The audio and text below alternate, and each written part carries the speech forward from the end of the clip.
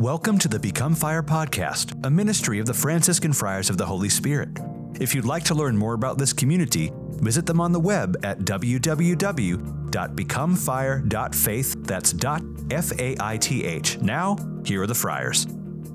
Hello and welcome to the Become Fire podcast. It is Father Peter Teresa McConnell, your host for the summer season of our podcast. And I am joined by my two dear brothers, our newly minted and ordained Deacon Elijah.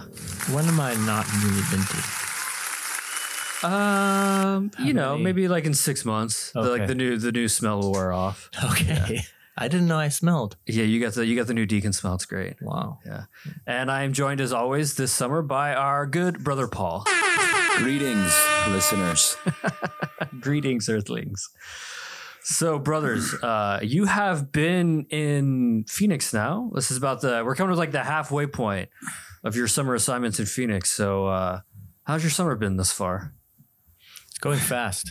Yeah, it's going real fast. It's going very fast. That's for sure. Great, though. It's been great being down here.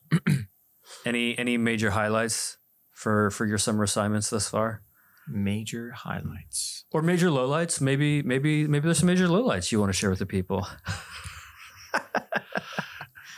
I don't think I have any lowlights. Oh, well, that's encouraging to hear. That's all. I mean, it's all been great. Just being a deacon here has been great. Masses, doing the masses, going to the different missions. Amen. Yeah. Hanging out at St. Peter's. That's right. It's been fun. Hanging out with the kids. Mm-hmm. Just staying young. We're trying. Staying young and hip with the kids. Any major highlights for you, Brother Paul, your summer assignment here? I guess just the one that comes to mind was I got to go see the church at St. Anthony's on Sunday. Oh, excellent. And that's been like 5 years we've been building this church. And it's like finally at a place where like here in a couple months, God willing, we'll actually be able to, or 3-4 months, however long we're hopefully close. Not that long. Hopefully not that We're long. close to the church being totally completed and it looks sweet. Like it's really, it's like an old mission style. There's been a lot of work that's gone into it. So it's just cool to see like the fruit of the labor, like kind of like paying off. And people are really excited about it. Like talking to some of the people, just like, I think they could open it today. No, for sure. We Like throw a tabernacle center, put the altar in there. Let's do this thing. Let's go.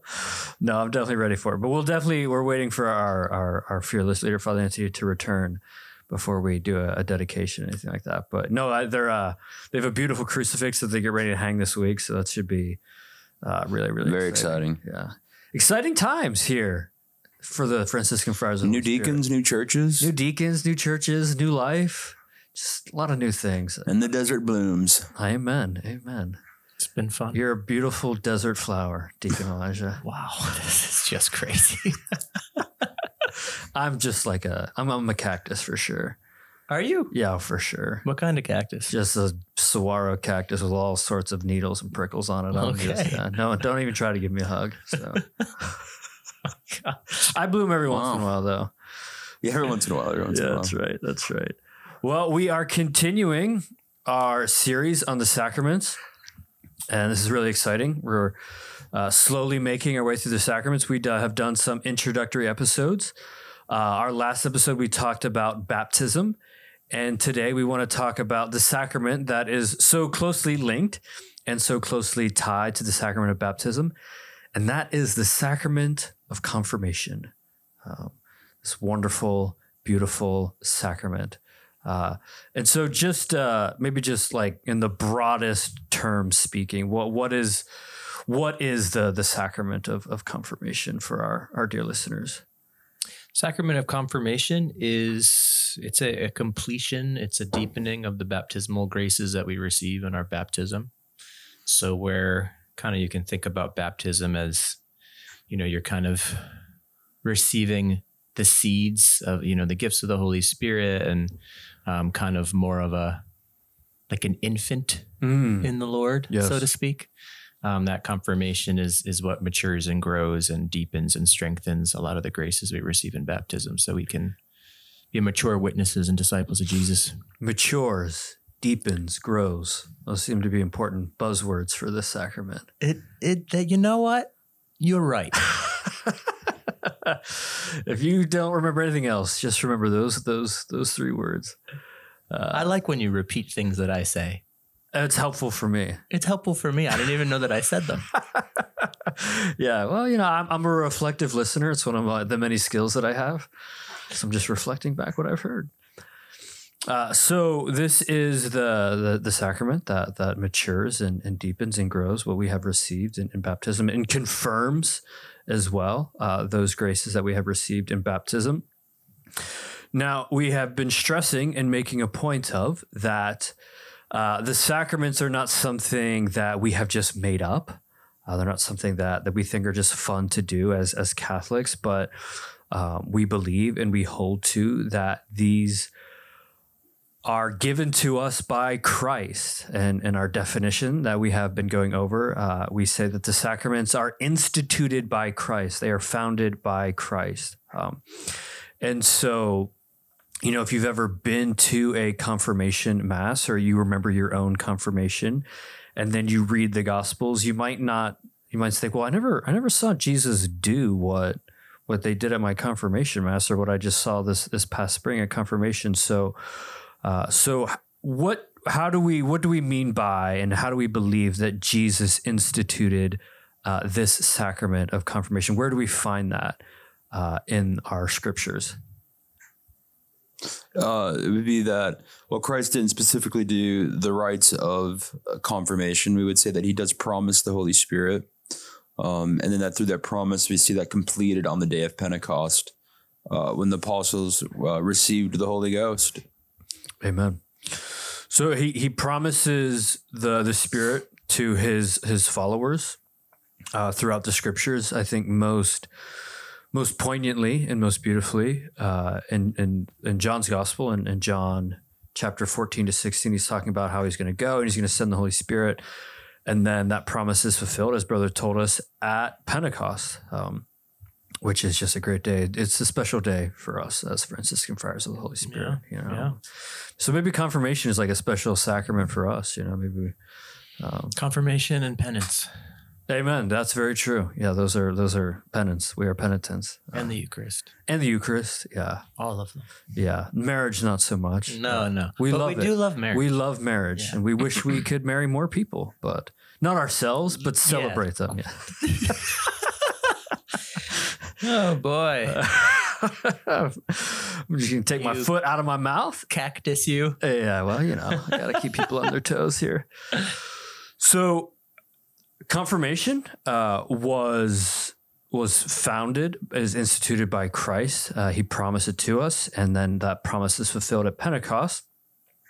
And we've been saying, if you listen to our introductory episodes, that there are different parts that make up a sacrament, that make up what a sacrament is. So what makes up the sacrament of confirmation? What is the stuff of confirmation, or the sign? I guess maybe that's a better way of saying it. That each sacrament is a sign, and so what is the sign then of this particular sacrament? Yeah, so you have the matter and the form. So again, the matter is both any of the physical elements that might be used along with the actions. And so for confirmation, the matter is the laying on of hands, and then also the anointing with chrism, sacred chrism. Yes. Which smells wonderful. It's excellent. Yes. And then also the tracing of the sign of the cross on the person. And then the form, which is like the spoken part, the words. For us, the Latin Rite Catholics, it's actually similar to the Eastern Rite Catholics, right. But it's just the name and then be sealed with the Holy Spirit. So it's, again, that even the word sealed kind of speaks to what's happening there, just as in baptism, that you're sealed or you're marked in a special way, which we'll talk about. And then also the minister, so the one who administers the sacrament. It's usually the bishop. Preferably the bishop. I guess we would say he is the ordinary. Mm-hmm. He's the ordinary minister of this sacrament. So it'd usually or ordinarily be the bishop. And then unless a priest is delegated to do so, usually if it's an adult who's receiving confirmation and they're also being baptized, you have to do those two together. And then the recipient would be the person who has at least, if you're in the Eastern Church, it could be an infant, Right. but if it's an adult, it's somebody who's kind of gone through the process of, learning about and deepening their faith and preparing, and they've professed and they've shown that they are ready to follow Jesus in a deeper way, and they're disposed. They have faith to receive the sacrament. That was an excellent explanation, but I have two questions. Oh, no. So my first question is, you said the matter is oil. Mm-hmm. And so my first question is, well, why oil? Why is oil a suitable matter for this particular sacrament? And then my second question is, I can hold it or I can say it now if you'd like. Why is the bishop the ordinary minister? Why do we make that distinction that he is the ordinary minister? Oh, Father, these questions. Well, maybe our other esteemed colleague can chime in. You got it, deacon. So the oil. So as you may know, as Catholics, we have certain oils that on Holy Thursday, the bishop at the liturgy will consecrate. And so one of those oils is the oil of sacred chrism. And the chrism, I think it's maybe St. John Chrysostom or somebody like that in the early church. So first, the sign value of oil is that it was used in ancient times in kind of like the arena, mm-hmm. or the games and for athletes. So for athletes. And it was put upon, wrestlers and so it was meant to limber up the muscles and the limbs and to make you slippery. That's right. So that your enemy couldn't grab onto you. Those slippery wrestlers. Yeah, that's right. But it's also something that was used to heal. Like, so if you had a wound, you can apply it to a wound to nourish the wound, to help it to heal. And it's also something that, could be consumed. It's fatty, it's nutritious. It gives us sustenance. So in the same way, when it's applied upon the person, it's kind of showing that you're being anointed, you're being prepared, you're being covered in a sense with this oil so that you can be prepared, strengthened, and nourished to go to battle, to be a Christian witness, to battle the enemy and to build up the church. And then the smell, yes. I think it was St. John Chrysostom who said that, it's balsam they add to the. That's right. Yeah, it smells so good. The bride, on the night of the wedding would cover herself in sweet smelling oils. To prepare herself for the bridegroom. Like marriage. Yes, we do like marriage. We love marriage. And so it's a way to unite ourselves more deeply to Christ. And it also shows the communion with the rest of the body. We're committing ourselves more fully to the church itself.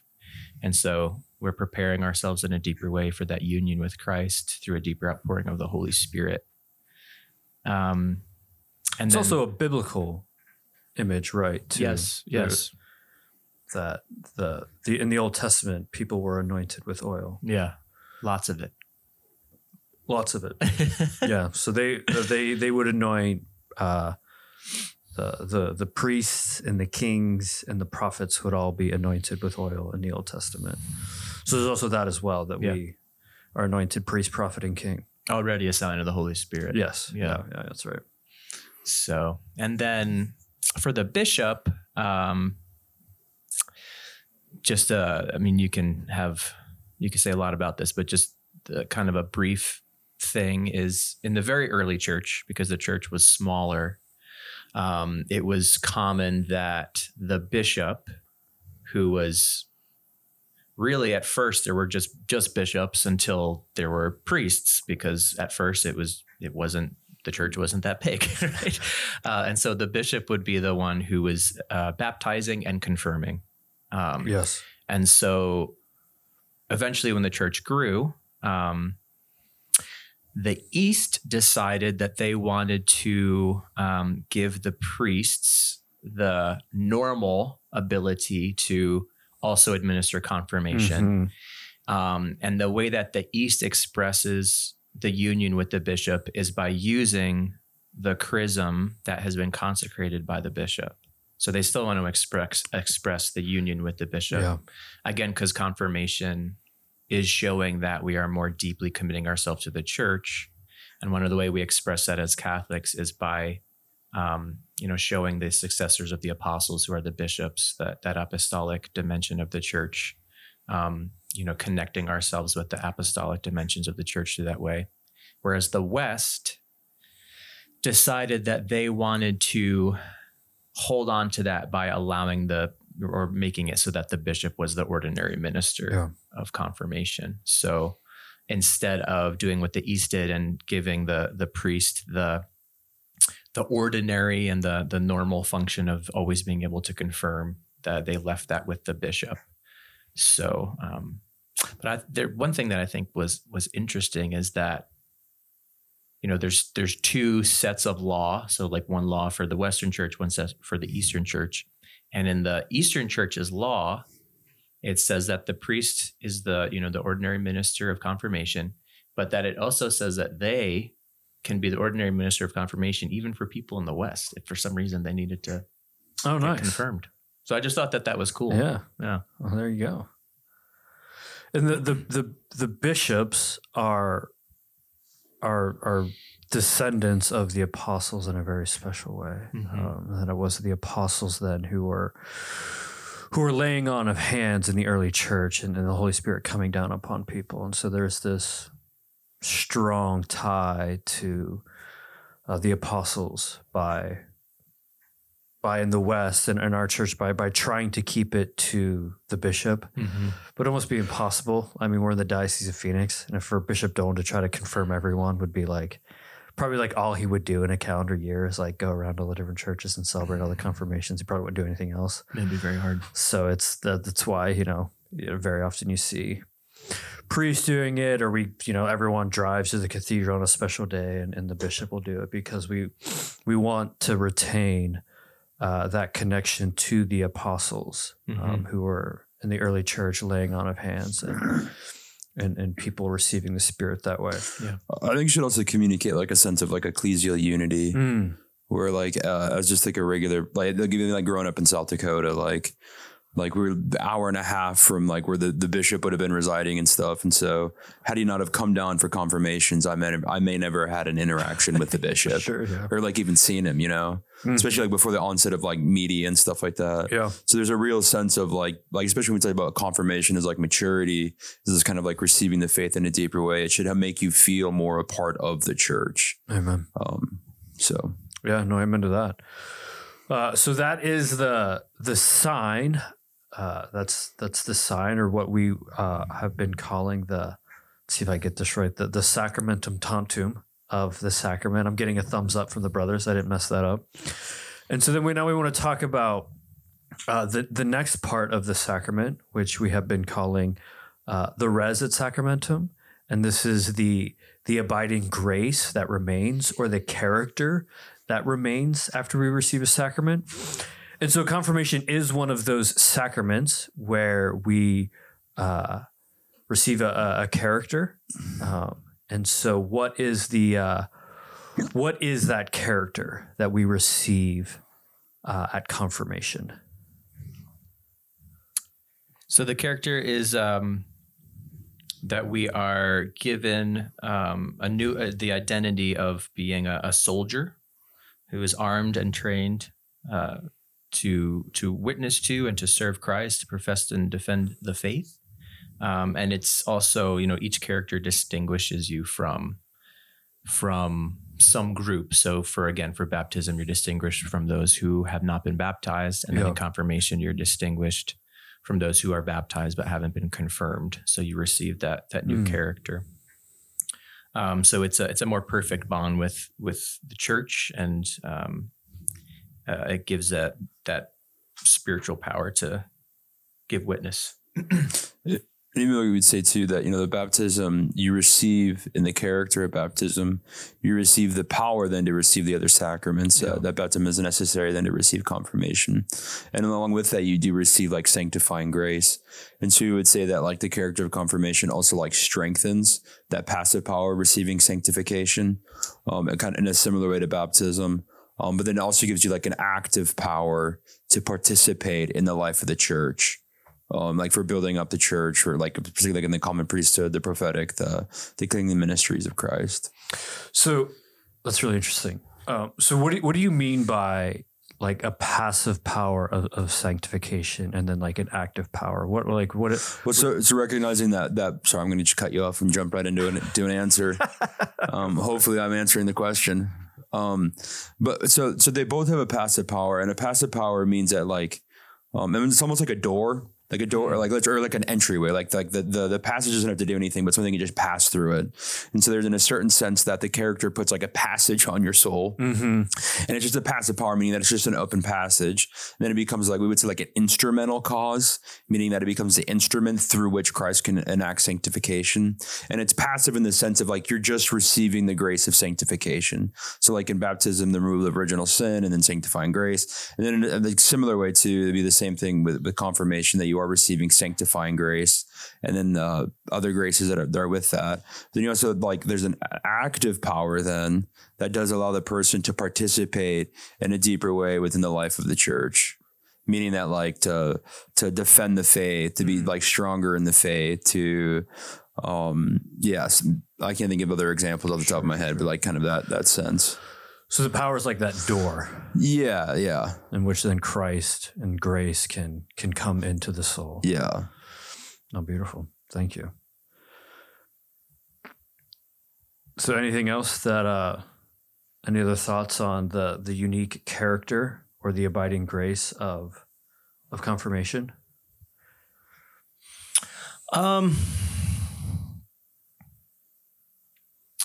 Many thoughts, but all scattered. This could be dangerous. One thing I think is important, just to go back again to just some scriptural examples. Yeah, please.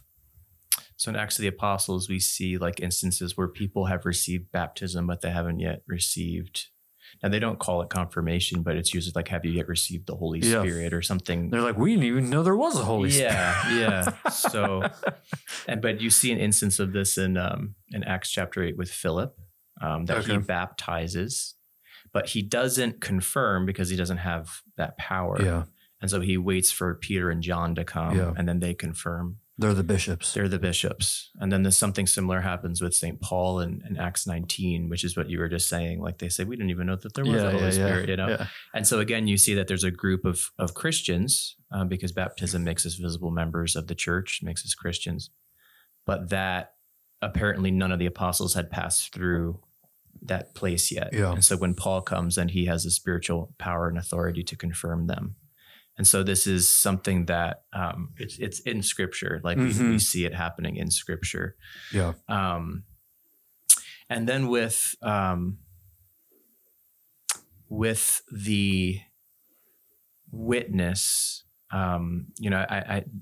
there's something about in canon law. I mean, it kind of talks about this too, but I thought it was an interesting point that one of my professors made, that when it speaks about defending the faith, that there could be an emphasis almost on like apologetics. So, I mean, even if you think about, I think it's like 1 Peter 3:15, be prepared to make a defense for the faith that has been given to you. And so just to say that while confirmation, again, does give us that character, which then becomes a place where the Holy Spirit can move through and can work through, that the Holy Spirit will move and work through us and he will inspire us, but that also like it is a responsibility of the Christian to then learn about their faith, to then understand their faith, to have, not that everyone has to be a theologian, but to actually have an understanding of the faith, to have some knowledge of Scripture, so that the Holy Spirit, the more that we can give to the Holy Spirit to use, the more that he'll be able to actually use us to make that mature witness. So just to say that, like, it seems like there's a lot of, Christians today who I think that they're genuinely trying, but like sometimes it's like just to put a little bit more effort sometimes to like really understand the faith and like why you believe what you believe, so that if those times come, you can maybe help someone understand, why it is we believe what we believe and why we live the way we live. Even the analogy of like a soldier for confirmation, like kind of being conscripted into Christ's army, like you still have to like go through boot camp. Like you're considered a soldier, but like there's still training that has to be done. And so it's the same thing with the faith. While you do receive that they gift to do those things, and like grace builds on nature. So would that God would just infuse us with all of the tenets of the faith, and I could perfectly defend it. Unfortunately, he does not. And so, but he rejoices greatly in working with us to come to the knowledge of these things and the truth of these things. So not only would it be edifying for you, like your own life as a Catholic, to like plunder the treasures and riches that the church has, but then also to Deacon's point too, that, that like First Peter says that you can actually defend your faith then when you're questioned. And almost certainly we live in an age too, where like your faith is going to be questioned. And even if people aren't directly doing it to you, most certainly by the things that we even just see on TV with commercials, whatever it may be, like there's still a sense of like there's something speaking against what we would hold to be true within the church. And so even if it's not necessarily a direct interlocutor, most certainly we could say that with the culture and other kind of things like that, that your faith is being tested, and to be able to like recognize those things and then know the truth. That kind of defends against those false ideologies and ideas.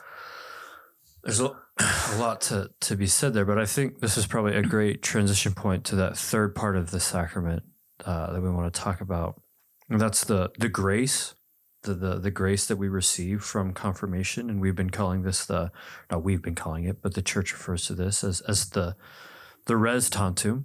And so, I mean, so we kind of like hitting this already, but what is the grace that one receives when they receive the sacrament of confirmation? So it's a deeper unity with the person of the Holy Spirit. It's a deeper openness to the Holy Spirit's actions, and so. While the mission would be to upbuild the church, to profess the faith, to defend the faith, to conform yourself more to the person of Jesus, I mean, then the grace would be to actually carry that out, to have that actually occur within your soul, within yourself. And a lot of this, I think, kind of goes to the virtues and the gifts of the Holy Spirit that we receive, again, kind of in seed form in baptism, and then a fuller outpouring in confirmation. And so like the three theological virtues of faith, hope, and charity, that these become active dispositions within us that the Holy Spirit can work through to continually perfect us in our faith and conform us to the image of Christ. And then the 7 gifts of the Holy Spirit, which I like St. Thomas Aquinas talks about the 7 gifts of the Holy Spirit as little sails. So it's like just like a sail is something that can catch the wind, that can drive the boat forward through the waves. That the 7 gifts of the Holy Spirit are then, things that can perceive the inspirations that come from the Holy Spirit, that can animate our actions. And so the grace then would be to actually live that out through what we receive, in our confirmation, to actually be conformed to Christ. Yeah, that's great. No, I love that image of the sails, because we can always have the sails up, but the Spirit is the one who has to come and hit the sail of wisdom so that we could say something wise, or like the sail of courage could be unfurled, but the Spirit needs to blow so that we can act courageously in a moment. And so, I think, through our own different actions or dispositions or things like that, we might be able to kind of close those sails and the Spirit might be trying to blow, but we might not be receiving wisdom or understanding or fortitude or knowledge in a particular situation. And so we want to do what we can to unfurl those sails so that we can receive those inspirations. Yeah. So maybe just real briefly, we've been saying how, this is that the sacrament of confirmation is how the church keeps alive the mystery of Pentecost and her members. It is that mystery in which the Holy Spirit is then outpoured upon believers, and it makes us mature. It makes us soldiers for Christ, to be mature witnesses. And so, it's just really, really broadly speaking, maybe what are some of the reasons why, or maybe just ways in which if you have been confirmed, what are some of the things that we might be doing as baptized and confirmed Christians that can kind of just put a block to letting our confirmation do what it wants to do in our soul? Yeah, I mean, I think first and foremost, any major sins that we have in our life. I mean, if there's anything that's going to block the action of the Holy Spirit, it's bigger sins, and so we need to ask the Lord for the grace to be purified in that way, to be healed in that way. But I also think about, if you look at the early church, a lot of the people who were becoming Christians in a time where they very well could have been killed for their faith. There was an active persecution of Christians from the Roman Empire. And so these were people who had an encounter with Jesus and who had committed themselves to usually a 3-year process of preparation, and then were publicly professing their faith and living it out, knowing that they could die for their faith. And so all that to say, I think sometimes we kind of take for granted the reception of the sacraments. And again, that while the sacrament is performed and is accomplished, as long as the minister does everything that the church says he has to do to accomplish the sacrament, there is such a thing as an unfruitful sacrament. There is such a thing as somebody receiving the sacrament of confirmation, but being totally unprepared for it, and just not having really a real living faith in Jesus, and not understanding what they're receiving, and kind of just going through the motions, and I think that we've seen that happen a lot in the church, especially because, some people joke that confirmation is the graduation sacrament, where people get confirmed and then they don't come back. They don't have to go to religious ed anymore. They don't have to go to mass anymore. Yeah. And it's just well, what are you being confirmed in then? What are you confirming? What are you receiving?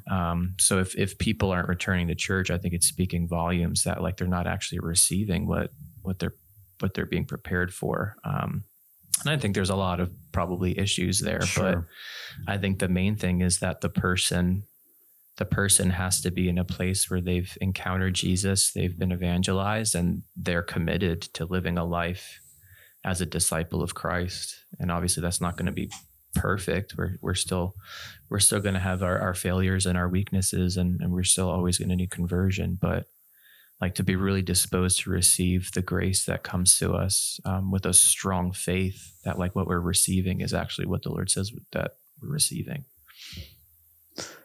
No, I totally agree with that. I also think there's a degree too where it's especially when we talk about confirmation, there's that sense of maturity. And so you're putting away the things of boyhood and you're choosing to be a man in a sense. So there should be this real ownership also, that I'm going to steward the gift that I've been given. And that if this is true, that Jesus is the Son of God, that he did institute these sacraments, and the rich treasures of the church, that then there's really an onus on the person to really actually orient themselves in accordance with what they hold to be true and what's been revealed to them. and not to kind of be like indifferent to it, and that it's like, and to recognize that in a real substantial sense that like the truth that I'm talking about isn't just like a conceptual truth of like 2 + 2 = 4. Right? I don't orient my life around the equation 2 + 2, right? And I don't like wake up in the morning and be like, well, it equals 4, so I know what I'm going to do. Yeah. But like, okay, Jesus really is God. He really does have a plan for my life. He instituted this thing called the Catholic Church. I'm a member of this church. I've been confirmed into this church. It's like, how does this impact me right now? Like, what are the implications of that?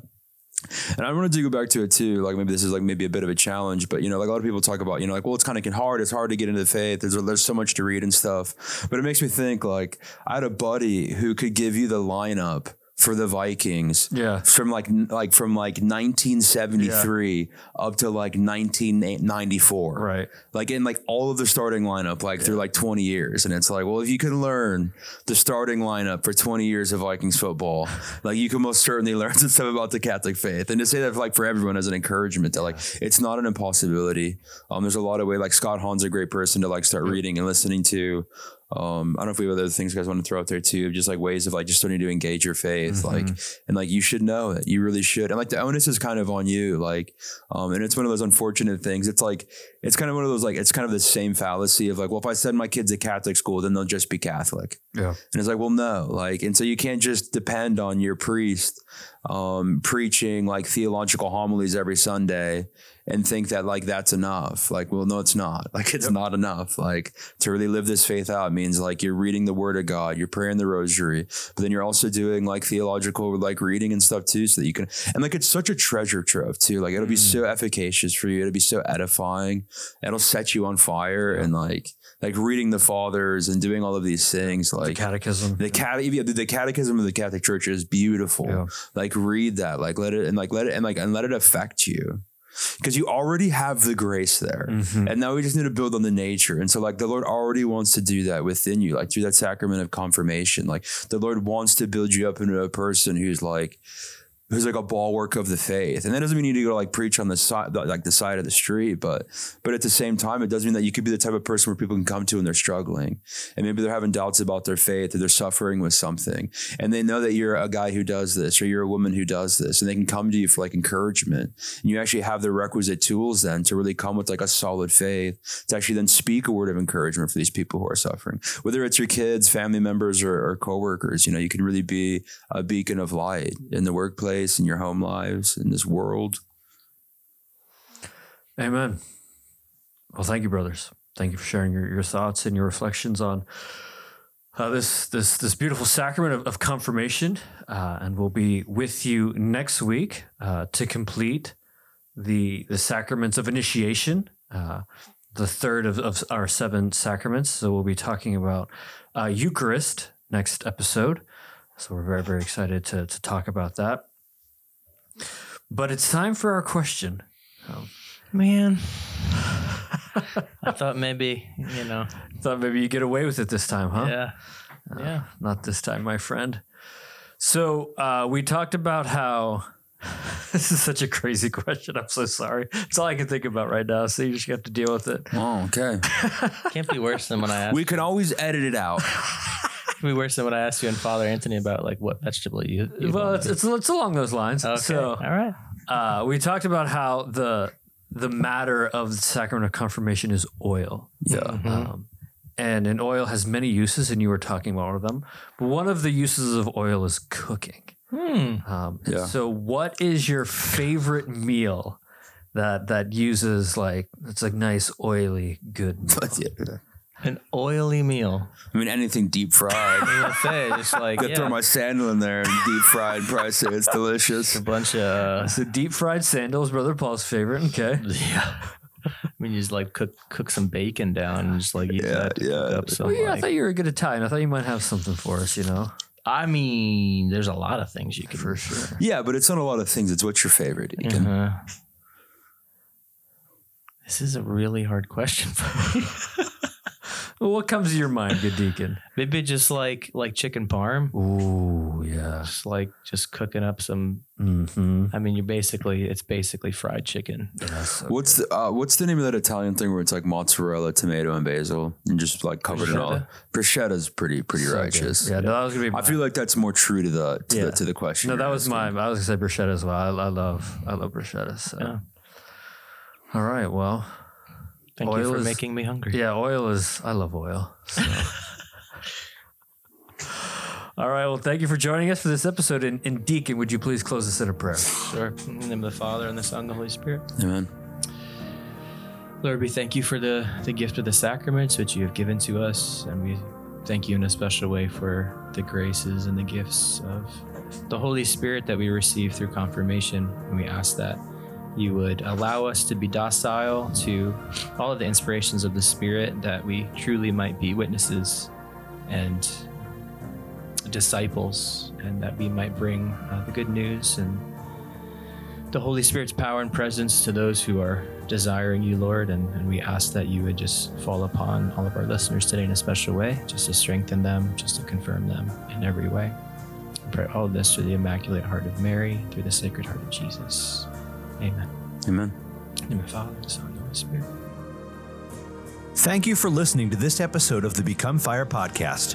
The Franciscan Friars of the Holy Spirit can be found online at www.becomefire.faith. That's .faith. The Franciscan Friars of the Holy Spirit are also a 501c3 charitable organization. If you feel called in any way to give financially to their mission, please go to www.becomefire.faith/give. That's becomefire.faith/give.